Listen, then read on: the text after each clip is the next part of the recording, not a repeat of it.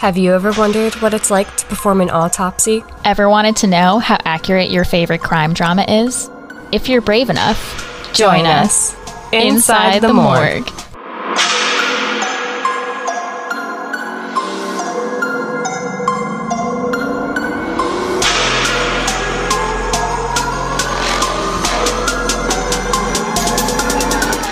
Welcome back to Inside the Morgue. We're your hosts, Jess and Alice. This week we're getting into the nitty-gritty world of autopsies, and we're dissecting Crossing Jordan. We'll be debunking Season 6, Episode 8, titled Isolation. Dr. Jordan Kavanaugh is a forensic pathologist with the Boston Medical Examiner's Office, and her case solving frequently extends beyond the autopsy table. This episode opens with a lawyer asking Jordan questions about her latest decedent in the morgue. He asked if the deceased is a child, if he died in police custody, is he 40 with no known risk factors for sudden death? She says no to all of these questions. The lawyer then says that if she can't answer yes to at least one of these questions, then she cannot do an autopsy on the deceased. She says the detective has no medical expertise, and he says that resources are limited over the past few months. He says autopsy protocols are in place, and he simply reviews the sheets, and the doctors in the office continue to violate the criteria set in place. The lawyer says no to this autopsy. EMS said that the decedent had influenza, which is just also known as the flu. Jordan lifted up the decedent's wrist, noticing petechial hemorrhaging, which is inconsistent with the flu. So, petechial hemorrhaging are just small brown or purple spots that are caused by bleeding underneath the skin, usually caused by some type of trauma. But sometimes you see petechial hemorrhaging, like in hanging cases, you'll see it around the eyes or the neck. Yes, it can be very important for a hanging case or a strangulation case even. Yeah, like it's definitely, we always look for that to rule out trauma. Yeah. The chief tells Jordan to move on as he leaves the morgue. Jordan rushes to catch up with him to argue about this decision. He says the petechial hemorrhaging could mean a low platelet count, high cortisone levels, etc. Jordan says that it's their job to determine the actual cause of death, which, yeah, it's literally their job. Right on, yeah. It's literally, she's just defining their job. The decedent's name is Diego Gonzalez, and his wife arrives at the office clearly upset. The wife said that her husband was healthy his whole life, and he was only sick just this morning, and she doesn't understand how he died so quickly. Jordan takes matters into her own hands to find out what happened to Mr. Gonzalez. In the next scene, we see her gowned up and ready to start the autopsy.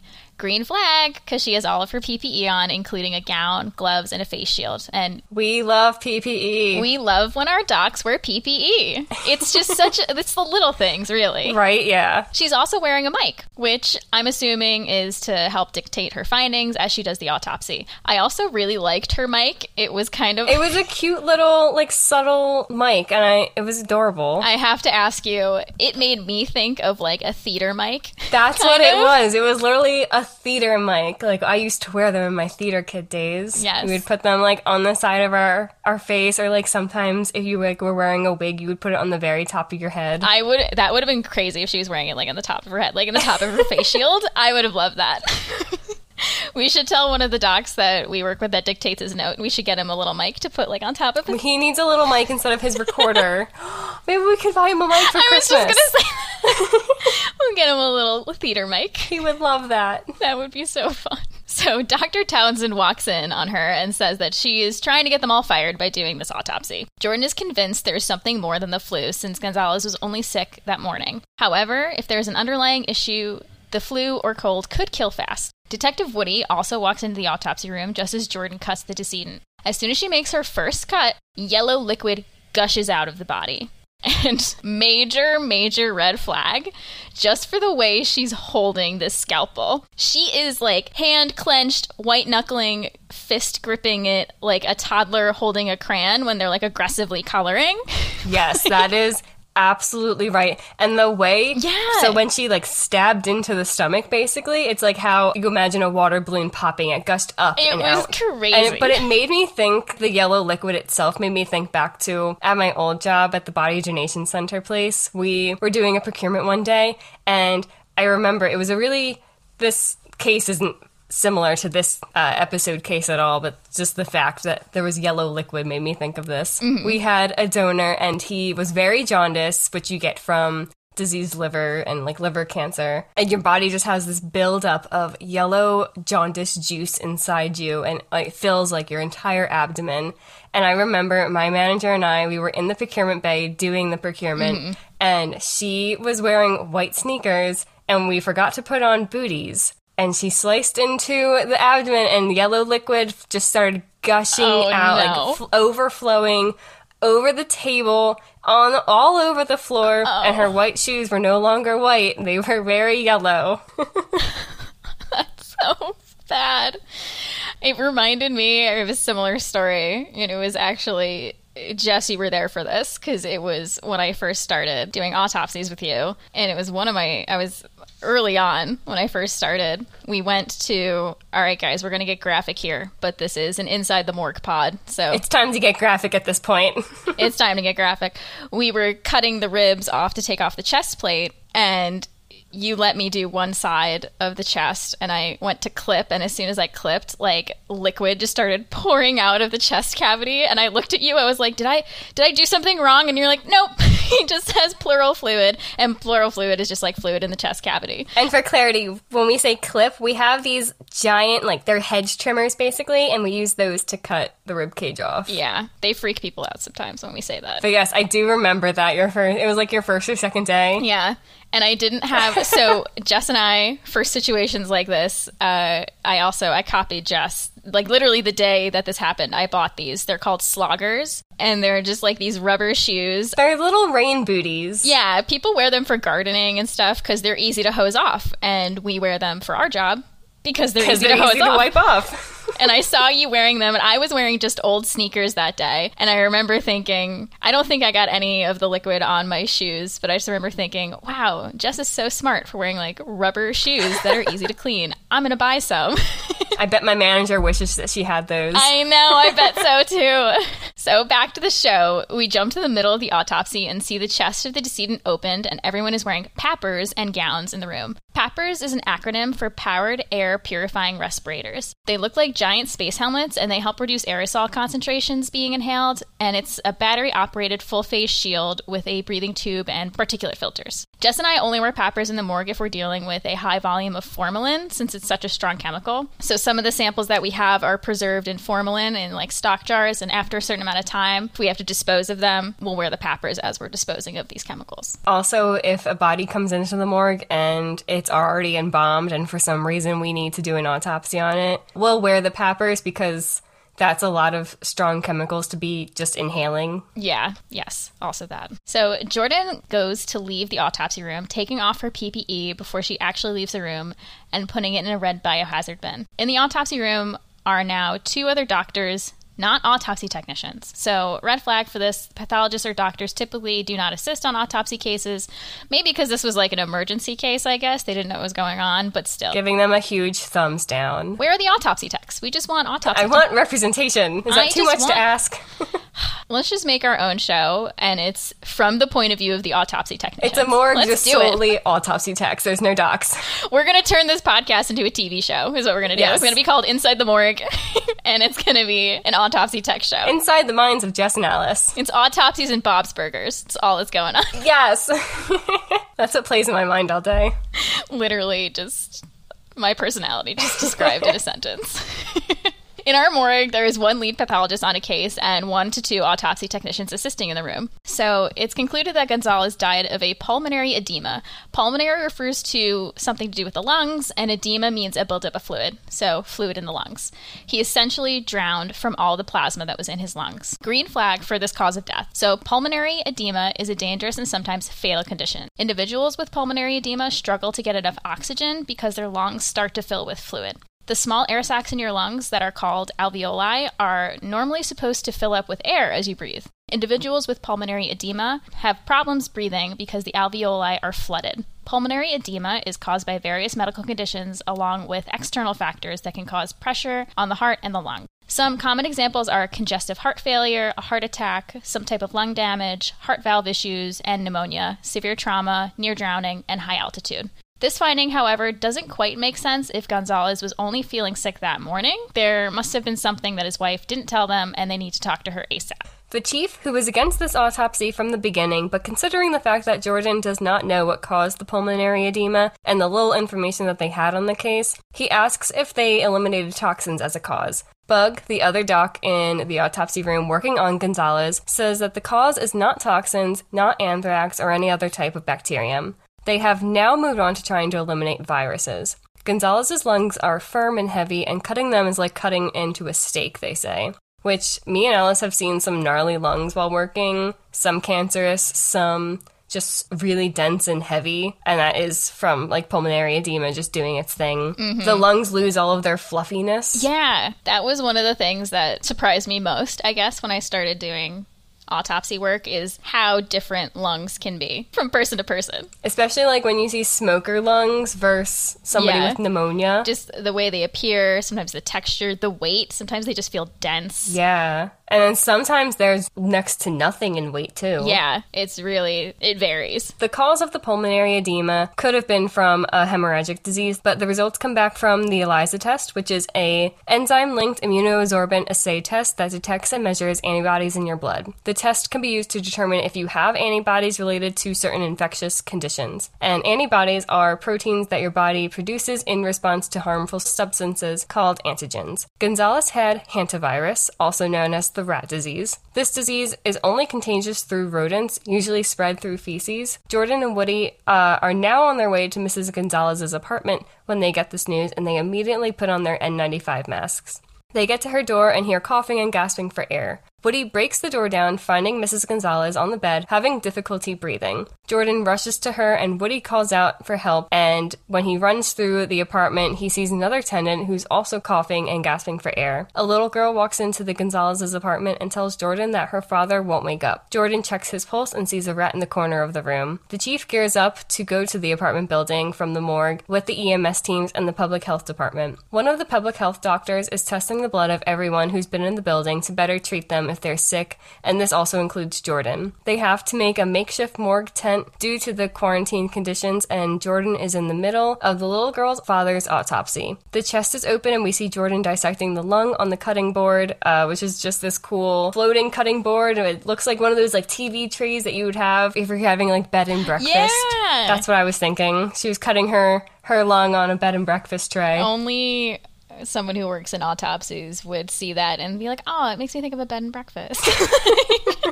Or a breakfast in bed, a bed and breakfast. Breakfast in bed, yeah, that's what it is.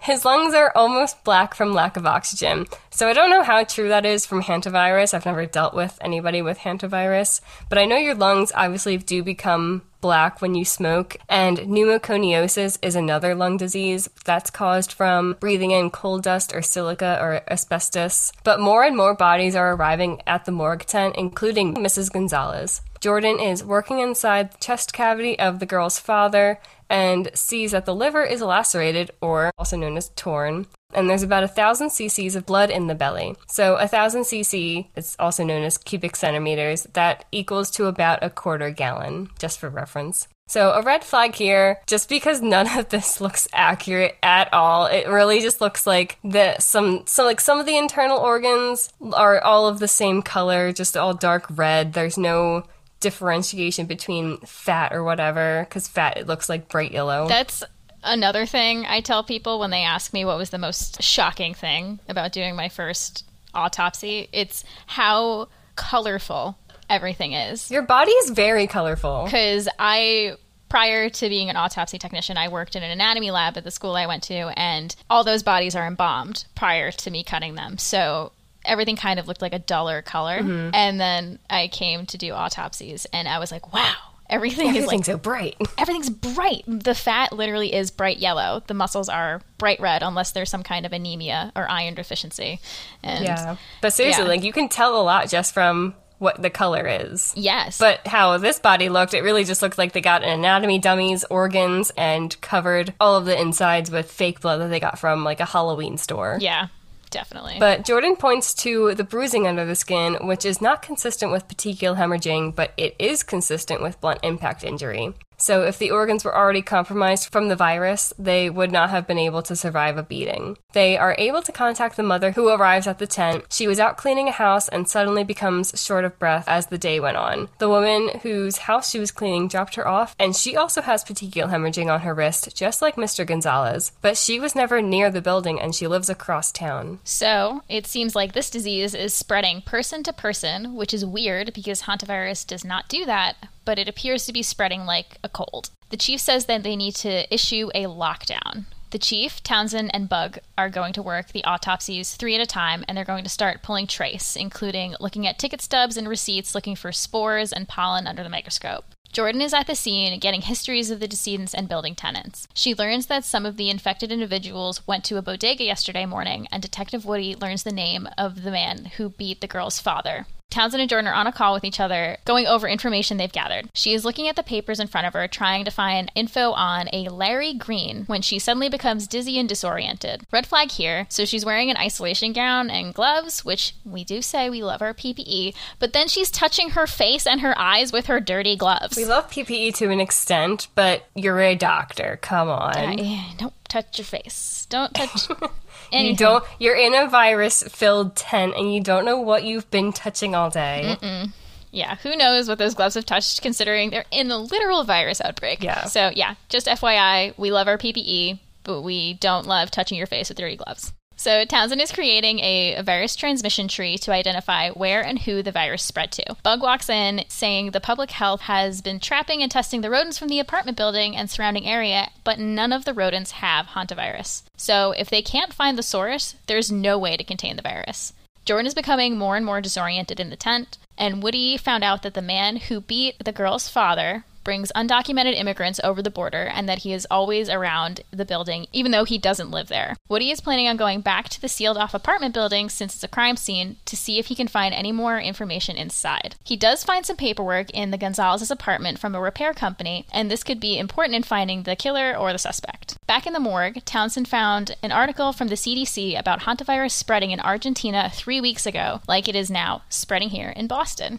That's suspicious. So, if Gonzalez hadn't been out of the country in 20 years, he got the virus from someone else who must have died before him. The chief now wants to examine everybody who hasn't been autopsied in the morgue from the last week, because remember, they had all these new criteria in place from the beginning, so less people were getting full autopsies, so they might have missed something. So they do an autopsy on a John Doe who was found outside and EMS thought was a transient male who died of exposure, so because of the lawyer's criteria, he did not get an autopsy and has been in the morgue cooler for about a week now. Turns out, he died of hantavirus pulmonary syndrome. They print his ID photo from the autopsy, and Jordan shows it to everyone in the morgue tent to see if they've seen this man before and know anything about his whereabouts before he died. So this is a green flag here because we do take ID photos. During the external exam part of the autopsy, which is the beginning, Jess or I will take what we call an ID shot, which is just a photo of the decedent's face. We will typically lay out a blue chuck, or it's a medical pad that's just a clean blue background underneath the decedent's head, so we have like a clean uniform background for the photo. We also clean the decedent's face if needed, and we just want the ID photo to look clean and presentable, just in case we do have to show it to family or to anyone in order to identify the decedent, like how they did in the show. It's basically like we're recreating like a license photo. Yeah, that's the goal, is to look as crisp and professional as a license photo. Yeah. The man in the show came from Mexico 10 days ago, already sick, and his sister, who is currently sick in the morgue tent, said she was afraid since she is also undocumented and didn't want to tell anybody about her brother. The brother had been brought across the border, and the same person could have infected both the brother and Mr. Gonzalez if this person was an asymptomatic carrier. Woody found out the killer's identity, and he's also the one who's been infecting everyone, and he works for the same repair company that was doing repairs on the building recently. As Woody is getting the vaccine for the virus, the little girl sees the man who beat her father. The man runs, and Woody chases him down to arrest him. Jordan, back in the morgue, notices that her right hand has been shaking and does not appear to have any feeling in it, so she does an MRI scan on herself and discovers an angioma in her brain. She has headaches, dizziness, and weakness on her right side. The chief looks at the scans and asks what this patient died of, and Jordan, not wanting to confess that the scans are hers, says that she doesn't know yet. And I'm sure this ending of the episode leads to a whirlwind of events. for the coming season of Crossing Jordan, because that's crazy. The show definitely has to have more autopsy episodes that I'm sure we'll cover later on, because it's... Oh, definitely. It's a show about a forensic pathologist, so why wouldn't we? Exactly. Although we do need a show about autopsy techs. We need to find a show specifically about autopsy technicians. I'm pushing for it. Hollywood, call us. We have an idea. So this episode dealt with a disease that was spread via an asymptomatic carrier. So we thought it would be fitting to discuss probably the most notorious asymptomatic carrier this week, Typhoid Mary. They even referenced her in this episode. We got our information on Typhoid Mary from a Britannica.com article titled Typhoid Mary. Typhoid Mary's actual name was Mary Malone, and she was infamous for being an asymptomatic typhoid carrier who allegedly led to multiple outbreaks of typhoid fever. Mary immigrated to the U.S. in 1883 from Ireland and worked as a cook. How Mary became a carrier of typhoid fever is unknown, but from 1900 to 1907, around 24 people became ill with typhoid fever in households in New York and Long Island where she worked. The people of the household would become sick right around the time that Mary started working for them, but by the time they traced the source, Mary would have been gone. In 1906, Mary was working on Oyster Bay, Long Island, and 6 out of 11 people in the home became sick. The owner of the home ended up hiring an NYC Department of Health sanitary engineer. Is that still a job? I was so curious to know if that's still a job. It probably is. That is a very specific title. Sanitary engineer. Hold on, wait. I'm Googling it really quick. Let me know. Sanitary engineer. So the sanitary engineer, his name was George Soper, and he was investigating. Soper, along with other investigators, concluded that the outbreak had been caused by contaminated water. So Mary continued working as a cook, moving to various households in the area until 1907, when she was working in a Park Avenue home in Manhattan. An outbreak of typhoid in that household resulted in the death of one of the residents, and Soper came back to investigate and question Mary. He was then able to link all 22 cases of typhoid recorded in NYC and Long Island back to her. Mary ended up fleeing, not knowing that she was the cause of the outbreak because she didn't feel sick at all. Soper and other law enforcement eventually caught up with her and committed Mary to an isolation center in North Brother Island in the Bronx. She was eventually released in 1910 under the condition that she would never accept employment that involved handling food, which I think is hilarious. They're basically like, you can't do what you love, sorry. They're like, just don't touch anything. Stop cooking. Stop it. Mary. However, 4 years later, Soper was investigating another typhoid outbreak that occurred at a sanatorium in Newfoundland, New Jersey, and a Sloan maternity hospital in Manhattan. And guess who was the cook at both of those places? Was it Mary? None other than Mary Malone. It was Mary. Mary was found at a suburban home in Westchester, New York, and was again returned to isolation in North Brother Island, where she stayed for the rest of her life. Oh my god. I kind of feel bad for her, but like, come on. She just wanted to cook. They asked her to do, like, to not do one thing, and then she goes and only does that one thing. She died in 1932 due to complications of a paralytic stroke. In total, 51 cases of typhoid and 3 deaths were attributed to Mary, with countless others indirectly attributed to her, although she herself was immune to typhoid bacillus. I know I just know the basics of it. You found this true crime and you were like so excited to talk about it. Typhoid Mary is just, I can't get over the fact that they're like, all right, we're gonna let you out, but just don't cook anymore. And she's like, okay. And then she's like, all right, I won't do it. I'm just thinking about it. I'm just thinking about it. I'm not gonna do it. I did it. I did it. Oh my god. And also, I googled it. Sanitary engineer is still a job. I'm just dumb. It's just it's like a public health worker, like a public health engineer or wastewater engineering. Oh. It's the application of engineering methods to improve sanitation of human communities, primarily providing the removal and disposal of human waste in addition to supplying safe, portable water. Well, that makes sense. It does. I just don't know why, like... You know, that does sound like a very important job. I know. For somebody out there, not me. Not an engineer by any means. Just like the job title sounded interesting, and it is interesting, but I guess I should figure that there are people out there that work in public health and maintaining sanitation of water, like, obviously. And also help us not have virus outbreaks. Well, that is the end of our episode. We tallied a total of 3 green flags and 4 red flags, so in our opinion, Crossing Jordan does not pass in terms of forensic accuracy. If you enjoy our podcasts, share it with friends, family, and coworkers. We'd love to grow our platform on here. Don't forget to follow us on Instagram at Inside the Morgue Pod or Twitter at Inside the Morgue and DM us with any show suggestions. Thanks for listening, and we'll be back next week with a brand new dissection. Bye.